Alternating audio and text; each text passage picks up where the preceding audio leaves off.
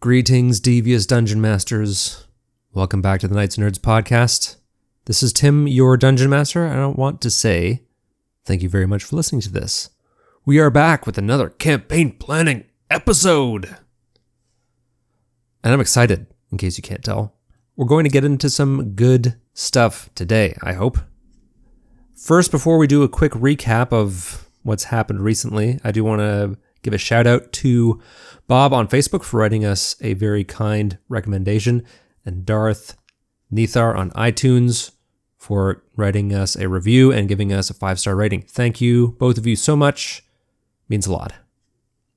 If you're listening to this and you're just wanting to listen to the campaign actual play episodes, we're going to be going into spoiler territory today, so maybe skip over this one.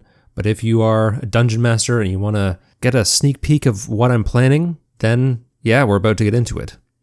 What I'm wanting to accomplish with these episodes, same as before, just kind of show my process of planning, what I thought would happen, what did happen, and how I'm going to adjust. And you know what? I don't mean to convey that my way of planning or writing is the best way. Maybe you disagree with me entirely, and these are more helpful to you as a guide of what not to do. And you know what? As long as you're getting something out of it, I'm happy. So here we go. If you don't want to know any spoilers, this is your final warning. All right, if you're still listening to this and you haven't joined our Dungeon Master Facebook group, we're going to be going into some more detail, I would imagine, pretty soon, hopefully within the next few weeks, covering some real big spoiler stuff. So if you do want to carry on this discussion, head on over to our Facebook page, Knights and Nerds Podcast. Join the Dungeon Master only group. Okay, first off, let's get into our recap. Let's go back to episode 7, The Iron Perimeter. If I recall correctly, really no combat in this episode. It's more of an exploration / problem solving episode. The players found that the Warriors Alliance was surrounded by a large number of Iron Guardian sentries, which was preventing them from going in and getting a clue that they needed. The clue that would lead them to a sort of secret passage entrance to the underground beneath Pharaoh's Point where people are not supposed to go. So as you can probably tell, there were two ways that the players were going to approach this, an easy way and a much more difficult way. And to be honest, I wasn't quite sure which of the two options they were going to take.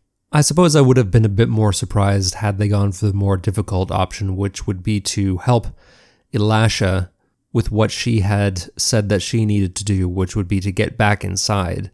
And there were also hints that there was a potential sort of jailbreak, so to speak, being planned by the members of the Warriors Alliance. I wanted to throw this in there just so that the players had maybe a little bit more to work with than just going in, getting after one thing. And perhaps if I had had Elisha really ask them more pointedly for help, maybe they would have gone about things a bit differently. But I didn't want to sidetrack them all that much. I mean, they were just coming off of this sort of tangent with the Thieves Guild, and I sort of wanted to allow them to keep going with the main quest. But I did want to put out this alternate option in terms of helping the Warriors Alliance as a possibility that they could explore if they chose. They chose the easier approach, which, there's nothing wrong with that. They got done what they needed to get done. But as a dungeon master, now I have to sort of consider the consequences of what they have allowed to happen, or what they have allowed to continue, I should say, namely the imprisonment of many of the members of the Warriors Alliance. The main consequence, I think, at this point is that they're going to have, I suppose, a couple fewer allies. Of course, every action with a non-player character in this game is a chance for them to maybe win another person's trust. Somebody that they can potentially call on for assistance in the future, because once they start to square off against the villains, they're really going to need all the help that they can get. So maybe in a few weeks or a month or two, whenever they get back to the surface and, need help, maybe Elisha won't be there. Maybe Elisha will have been arrested or captured or killed. Who knows? We'll decide that, we'll use that piece. We'll just sort of keep that in our back pocket and use it at some point in the future in the way that we can use it most effectively. So that was my takeaway from episodes 7 and 8, the Iron Perimeter and Infiltration. Episode 9, what happened? Remember in the last campaign planning episode, I said, don't put an antagonist or a villain in front of your players unless you're prepared for that character to die. And that is exactly what happened with Mago, the doppelganger. To be honest, I only introduced Mago in the form of Owen to start foreshadowing. I really did not expect Gilly to go up and try to put Mago to sleep, and I certainly didn't expect them to fight him to the point where he died. But you know what? It was difficult for me to disallow or to just hand wave Mago's death because Gilly had 2 crits, and you know what? You gotta respect the crit. You gotta respect the crit. And I recall saying that I had jotted down some character notes about Mago, and that he's very overconfident. He hadn't failed Agaran before, so he's not used to failure. So he really underestimated the players in this case. And I think the only thing that I regret about it is that I didn't have a chance to flesh that out a bit more, for the players to really take advantage of that weakness knowingly. It was just sort of incidentally that happened that way. But you know what? I'm going to use this failure and turn it into a victory of some kind. As you may have heard at the beginning of episode 10, in a sort of dramatic reading that I did, the Dragonborn have recovered Mago's body and took it to Arazax, and Arazax began to cast a spell. Now, out of game, Matt and Candace, otherwise known as Spruce Lee and Fayonce, both texted me assuming that Arazax is casting something to bring Mago back to life. And you know what? I hadn't even thought of that. What do you guys think he's casting? Well, I'll tell you. He is casting Speak with Dead. I didn't tell them that no, he's not casting Raise Dead or Resurrection or whatever spell it is that brings somebody back to life. My view on that is that Agaran would be displeased with Mago's failure and would let him die, or let him stay dead. But Arazax casting Speak with Dead would really remove any ambiguity as to what Arazax and Agaran both know. They would know who killed Mago, they would know who exactly is harboring Elwyn, and that certainly will come back to haunt the players. So in episode 9, aside from killing Mago, who I really wanted to have a bigger part, but oh well, he's dead, the players interpreted a clue, found the secret passage, disarmed some traps, and you know what? We are well on our way to a good old-fashioned subterranean adventure, which leads right into episode 10. And episode 10, I had asked myself a few questions, and I'd be keen to get your feedback on in the Facebook group, or you can comment wherever. Question number 1. I guess the most questions I had were surrounding the trap room that I had quote-unquote designed. The first question I had was regarding the doors. I had just imagined that these were heavy stone doors that just fell into place. There's no real locking mechanism that kept them there. And Candace tried to cast Knock, and I did not see that working based on the wording of the spell. Do you guys think that was the right call? Kind of scratching my head. Since Faye is a very combat-averse character, should I have allowed that to work? Was my interpretation of the wording of Knock incorrect?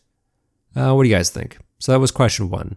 I still am leaning towards that my interpretation was correct, that I made the right call. But I think if I had allowed it to work, I would not have regretted it. But I'm curious to see what anyone else would have done or has done, maybe in a similar situation in your own games. Here's something that I did think of after the fact.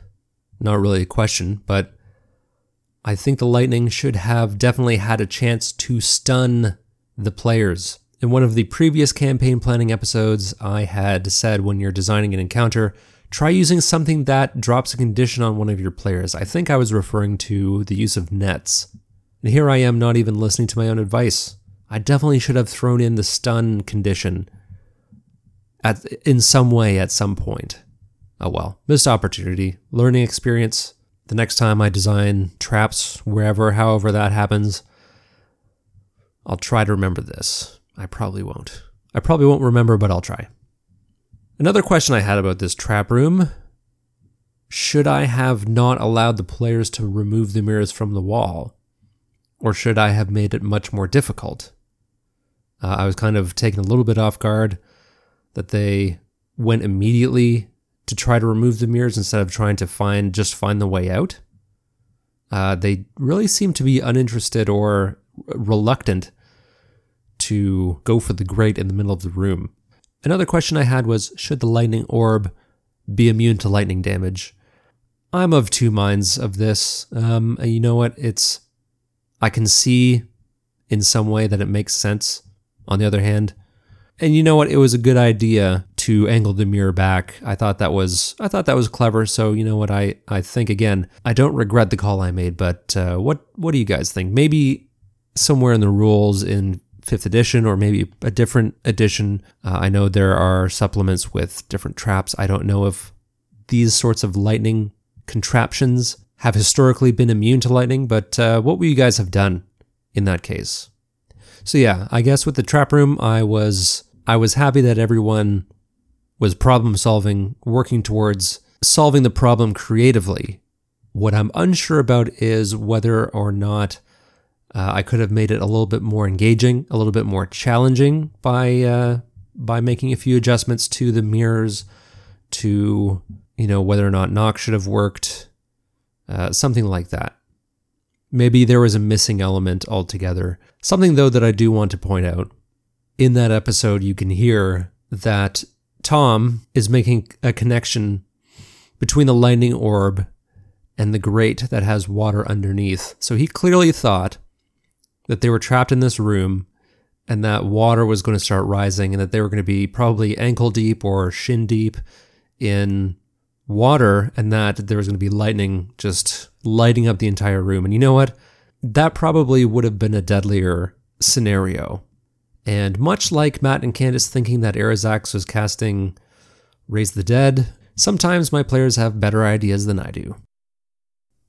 And speaking of not following my own advice, how about that encounter with the spiders? I didn't really understand why the players just didn't burn the web out. I don't know what the spiders would have done except for try to escape. There may not have even been a fight after that. But again, me not taking my own advice and not changing the conditions of the encounter, I don't really know. You know what? I had only written in that there were a couple of spiders in that area. So probably not the worst thing that I didn't change the conditions of the encounter. And they just kind of fought both of the spiders, but I suppose if I'd put a little bit more thought into planning it, I could have thrown something unexpected at them. Maybe a swarm of little baby spiders. That would have been unexpected and gross. All right, so those are my thoughts on what has happened so far. Now let's talk a bit about what's going to come up next. The heroes are going to continue deeper into the underground. Again, I think they may be down here for, several sessions at least. I want to get across the feeling that these ruins beneath Pharaoh's Point are very, very difficult to get to. So I'm going to throw some rust monsters at them, but other than that, soon they're going to cross paths with some Iron Guardians that are scouting out the tunnels, trying to find their way down to the ruins.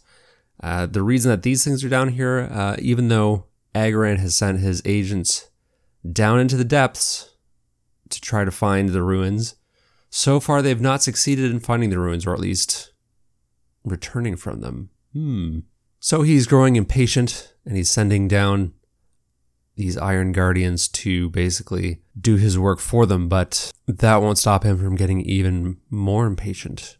And we'll probably get to that maybe in the next Behind the Screen episode of what he'll do, hopefully by the time the players are on their way back up.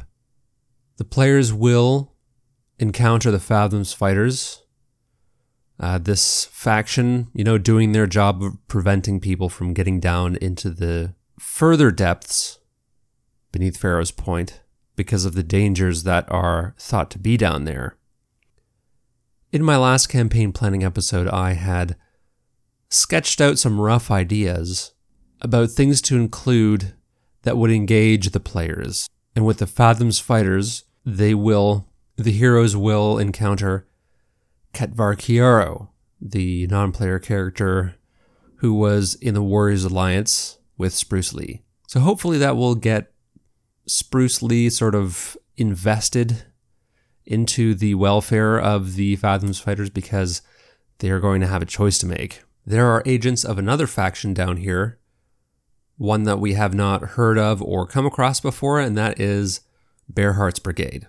Now, these are individuals loyal to Ulrich Bearheart, a character who has not been seen or mentioned previously. He's the son of the previous ruler of the realm before Kalira took control.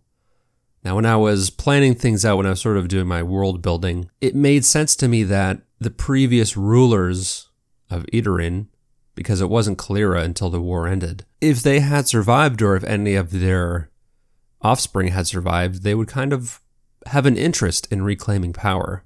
So I guess here is perhaps spoiler number one in terms of storyline. Bearheart's Brigade and Ulrich Bearheart conspired to invite and to summon Agarand into Pharaoh's Point under false pretenses, under the agreement that if Agarand and Arazax could defeat Kalira, Ulrich Bearheart would reclaim control and allow the Dragonborn to plunder the ruins underneath Pharaoh's Point, because Ulrich doesn't know what's down there and doesn't see that there's any danger associated with it, and he's just making a deal, something that will put him back in power. So how are the Fathoms fighters involved with this? Well, the leader of the particular encampment that the heroes will get to is loyal to Ulrich Bearheart and has been working in secret with tipping off Agarand's agents so that they can avoid the Fathoms fighters. What I plan to do is tip off the players somehow that this leader has a hidden agenda, and give them the choice as to whether or not they want to help the Fathoms fighters deal with it. If they do manage to somehow expose this, well, let's call him a double agent, for what he is, then they'll definitely have an ally with Ketvar and whoever the second in command happens to be. If they don't, though, what are the consequences of them leaving this person in charge? Maybe once they're finished in the ruins and they head back up, maybe this double agent has engineered the surrender of this particular detachment of Fathoms fighters, and the players now have to carefully navigate an area that is now heavy with enemies. Maybe the consequence is more dire, like maybe a lot of the Fathoms fighters have been captured or killed. Maybe Spruce will have to deal with the knowledge that his failure to act resulted in the death of his friend from the Warriors Alliance, the death of Ketvar Kiaro. In the past, I really haven't had much luck getting my players to really care for NPCs. It's something that I'm really trying to do, but you know what, if your players don't bite, then there's not much you can do about it. But whatever happens, if they choose not to help, there will be consequences of some sort. I won't plan out anything concrete yet, we'll just sort of see how it goes. Something else that having several factions of opposing viewpoints helps to establish in your campaigns is the idea that there is this larger world and that there is this established history, established long-running conflicts. It gives your world a sense of depth and also hammers home the point that, you know what, these sorts of things are happening regardless of what your players choose to do. Okay, so once they leave the encampment, once they get past the Fathoms fighters, what's going to happen? There are a lot of different elements that I still want to incorporate into this particular part of the adventure, and I was having trouble keeping track of them all, so I've kind of broken them down into a list. The main elements that I want to include are troglodytes, some sort of creature from the Underdark like another deep gnome or a drow for Giladob to interact with, another group of adventurers that are really Agarand's agents, also exploring the depths, trying to get to the pillars, a large monster, something for Vanna White Helsing to take particular interest in. Maybe something like an Umber Hulk. Myconids, the fungal mushroom people. The Iron Titan prototype. The Rules for Madness, which we may not get to this episode. And one, for now, top secret ingredient that we definitely won't get to today. And lastly, one element that I will hopefully include is Shigar Stoneskin, the leader, the missing leader of the Warriors Alliance. What's he doing down there? I had asked for some input in the Dungeon Master group as to what sorts of creatures the party should run into. Someone had suggested troglodytes, which I thought was very appropriate, given that they are closely related to the Underdark.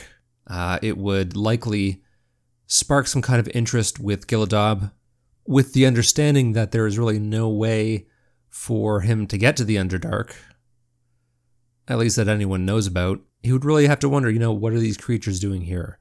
Really, the answer would probably be something simple like, they were here before the passages were sealed off, before that plane was barred by Elwyn's device. And they've just kind of had this single tribe that has been existing beneath Pharaoh's Point for decades. Not really thriving, but not going utterly extinct. Regarding a non-player character to interact with Gilladab, I will probably choose a drow for this. But what would a drow be doing down there, and why would the drow cross paths with our heroes? Well, because I don't like anything that's not at least a little bit complicated, I want to have this drow acting as the guide for Agaran's agents, who are also trying to make it down to the ruins. Now, I don't want the heroes to encounter them all at once. What I'm going to do is have the heroes come across this drow who would be injured as a result of the troglodytes attacking them, and the drow gets separated from Agaran's agents temporarily. They will injure the drow, use her as bait, lure the heroes into an enclosed area, and then move in for the kill. So having the heroes rescue this drow from an uncertain fate will hopefully make her a sympathetic character right off the bat. I really do want to engage Gilladab and try to make a tempting offer for him to basically help in trying to find a way home. I think the drow would probably be of the opinion that the problems of the surface don't really affect the people of the Underdark, so what have you got to lose by turning your back on everyone here? It's very, very cynical and cold, but also pragmatic, if you're just trying to get back home. I've sketched out a few characteristics for this drow non-player character. Her motivation is mainly, as I've already said, finding her way back home. She's working as a guide to amass some coin to pay a wizard either in Pharaoh's Point or outside of Pharaoh's Point. I really haven't decided yet. To create some kind of magical artifact or device that would allow her to navigate the tunnels even more fluidly than she already does, using some kind of divination magic built into this device. Hopefully, she would hope that would get her home somehow. Now, this motivation also serves as an opportunity for the characters if they are really not on her side, but want to engage her services. They can sort of buy out her contract with Agaran, so to speak. She would have some strings attached because betraying Agaran is not a proposition that is taken lightly. But you know what? The heroes have all this gold and nothing to do with it. But if they alienate her somehow or kill her or otherwise turn her into an enemy, what are the consequences of that? She's only separated from the group that she was leading, Agaran's agents, very temporarily. And you know what? They're going to want to find their guide back. It's going to be even easier for them to find her if now she's in the company of 4 other individuals. So Agaran's group will track down the player characters. I haven't thought too much about what their composition is. I would like it to be comprised mostly of Dragonborn. Probably put in a Dragonborn Barbarian, maybe a straight up Dragonborn Fighter and or Ranger as well. Get some ranged attacks in there. I think a human Cleric, or a Tiefling Cleric maybe, I don't know. A Cleric, a Spellcaster of some type. And lastly, a mysterious Elf Monk of the Way of the Shadow. Now who's this Elf Monk, you ask? Well, somebody who is involved in yet another faction. And this NPC would be a little bit more directly involved, even more so than Ketvar, more involved with Spruce Lee. So in Spruce's backstory, he had been a part of a monastery where he learned to fight, and that monastery at some point was destroyed during the War of Ashes, and he never really learned what happened to the people, the other trainees, the other acolytes in the monastery. So this other faction, I really haven't thought even of a name yet, but I thought it might make sense from the viewpoint of a very twisted, apocalyptic worldview to have a group that saw the War of Ashes and thought, you know what, this is the way that things should be. The world was meant to end, life was meant to end because it's the will of the gods, something like that. Basically a death cult. And so this monk is someone from Spruce's monastery. Now, if things are too chaotic in this adventure, I may choose to place this monk NPC somewhere else, somewhere further down the line. But I'm sort of wanting to insert this NPC here and have them vanish very quickly to build the suspense over time. We'll get very brief, fleeting glimpses of this group. Basically, what they're working towards is to bring about the end. They think that the end should have happened 3 decades ago. The world is living on borrowed time. It's time to accept the fate that apocalypse should have happened, and they are working towards that. And they will side with anyone who they think can achieve them that. In this case, that person is Agaran, but that might change in the future. Who knows? So we'll bring in Agaran's agents back into the picture. They may fight, they may not. It may result in sort of a race to the finish line to see who can get there first. Maybe the players want to get ahead of this group so they can set up an ambush of some kind. But if they don't have that drow on their side, and that drow is still leading these agents, is still guiding them, the consequence of them not having the drow on their side might be that the agents make it to the pillars first. Wouldn't that be something? They get down there, looking around for a pillar, and oh, there's one right in front of you. It's already up, and guess what? All the gems are gone. All right, so let's look at our checklist again and see how we're doing. We've got troglodytes, check. Underdark NPC, the drow, check. Agaran's agents, check. What's next on our list? Large monster and myconids. Okay, large monster is pretty easy. I think I'll probably go with an Umber Hulk because it has that cool hypnotic gaze ability. The exact name escapes me off the top of my head, but it has that ability to confuse anyone looking at it within 30 feet, so that'll be interesting. If they get into a fight with Agaran's Dragonborn agents down there, I think the noise, the clatter, and the chaos of that would attract this monster. Especially if things are going very poorly for one side or another. You know what? Let me walk that back. If things are going very poorly for Agaran's group, because I don't want them to get killed off right away, I'll have this Umber Hulk show up, give the Dragonborn a chance to get out of there. And that should also signal to the players that, hey, you know what? If they're running, maybe we should run too. Because unless they're at full strength, I don't know that they can easily take on one of these things. And I think we'd have a good opportunity here to move this from a simple race to the finish line to something really tense. If the Umber Hulk, or whatever creature it is, I'm not 100% decided yet, but let's say I'm 80% decided on the Umber Hulk. If this creature is hunting them, then they have to make their way through these caves, and I could be telling them that there are these noises that are following them around, and maybe they decide not to make camp, maybe they suffer a level of exhaustion because they just want to keep going to get away from this thing. Because having things go from a troglodyte attack to negotiating with this drow, to crossing paths with Agaran's agents, possibly, or maybe likely, another combat scenario there, to a potential combat scenario with this large monster, it would be a good time to maybe slow things down, especially if they're kind of injured and are running low on resources, to build the tension towards whatever's coming next.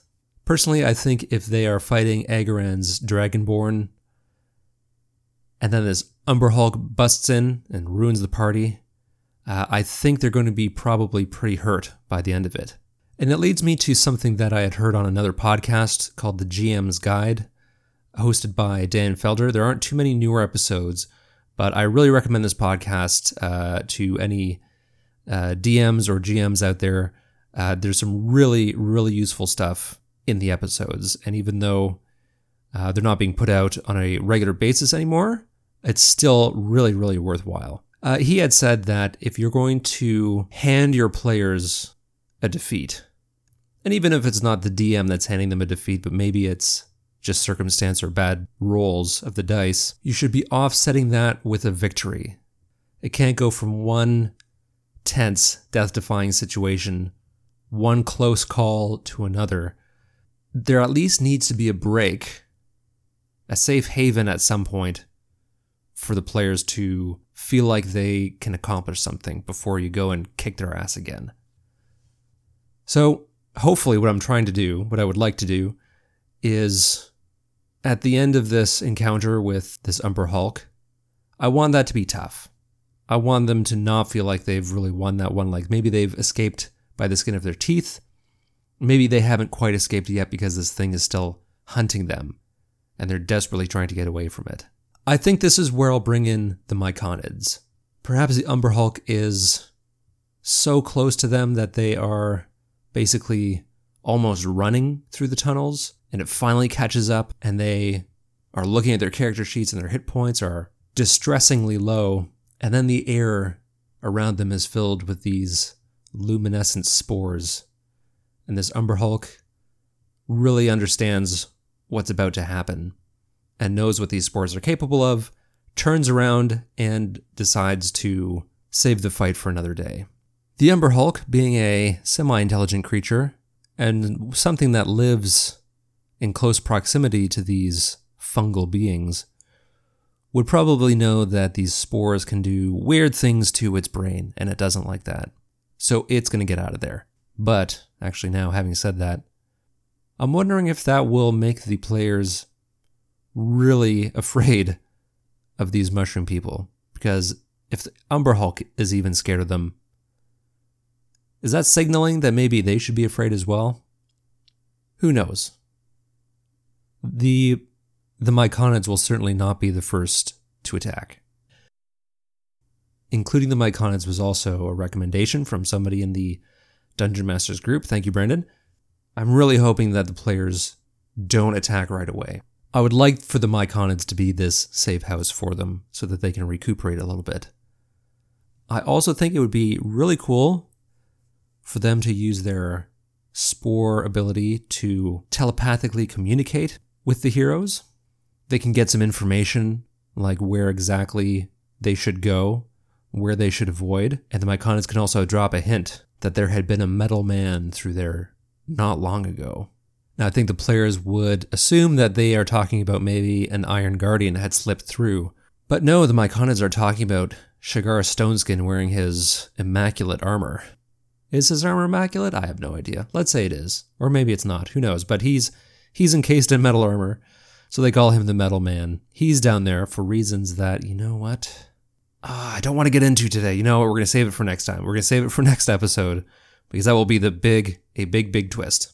I think the main one that we're building up towards that we won't get probably for months yet. So the Myconids can give them some help, let them rest up, give them a safe zone to recuperate, send them on their way with some information that is helpful, maybe that will help them get back on track. That is, if they choose to engage these creatures in a friendly way. If not, then all bets are off. And of course, once they get down to the ruins, the proper ruins, there's going to be some madness checks, because there's something down there. The very nature of the ruins themselves are offensive to the sane mind. Also, for reasons we'll get into next time. But aside from madness, and it will probably be just short-term madness, I don't want to hit them with long-term or indefinite, at least not yet. There will be the Iron Titan prototype that Elwyn warned them about. Now, what I think would be really cool, I'm hoping they do this, is deliberately lure the Umber Hulk down to this spot so it can fight the Iron Titan. I'm not going to make that the only way that they can do this, but the Iron Titan is going to be a very difficult enemy to fight. So much so, if they manage to destroy it, I'm going to place that diamond that they need from their list of ingredients for Elwyn's device as a fuel source or something for this Iron Titan prototype. Maybe they'll destroy it. Maybe they will have the Umber Hulk come down and fight it to distract the prototype so that they can copy out the inscriptions without being attacked. And maybe just distracting the prototype will be good enough for them to get the job done and then get out. But if they go that extra mile and somehow figure out a way to destroy it, then yeah, they might catch a glint of something in the destroyed wreckage of that prototype. And guess what? It's that diamond. But maybe the players will say, hey, maybe we don't want to destroy this thing because if there are others coming after it, maybe we should leave it in some kind of semi-operational condition. But that's sort of where Shigar Stoneskin comes into play as well. He's down there for the purpose of protecting those pillars. But not everything is as it seems, and we will get to him and the madness and the secret ingredient on the next Behind the Screen episode. Thanks very much for listening to this. I hope it's been helpful. I look forward to the discussions in the Dungeon Master group. If you're not already a part of it, go join. I love to have new people join. I love to see that little notification that says new member request. It makes my day. But for now, we're just going to let the outro music take it away because it's so epic. Like dun dun dun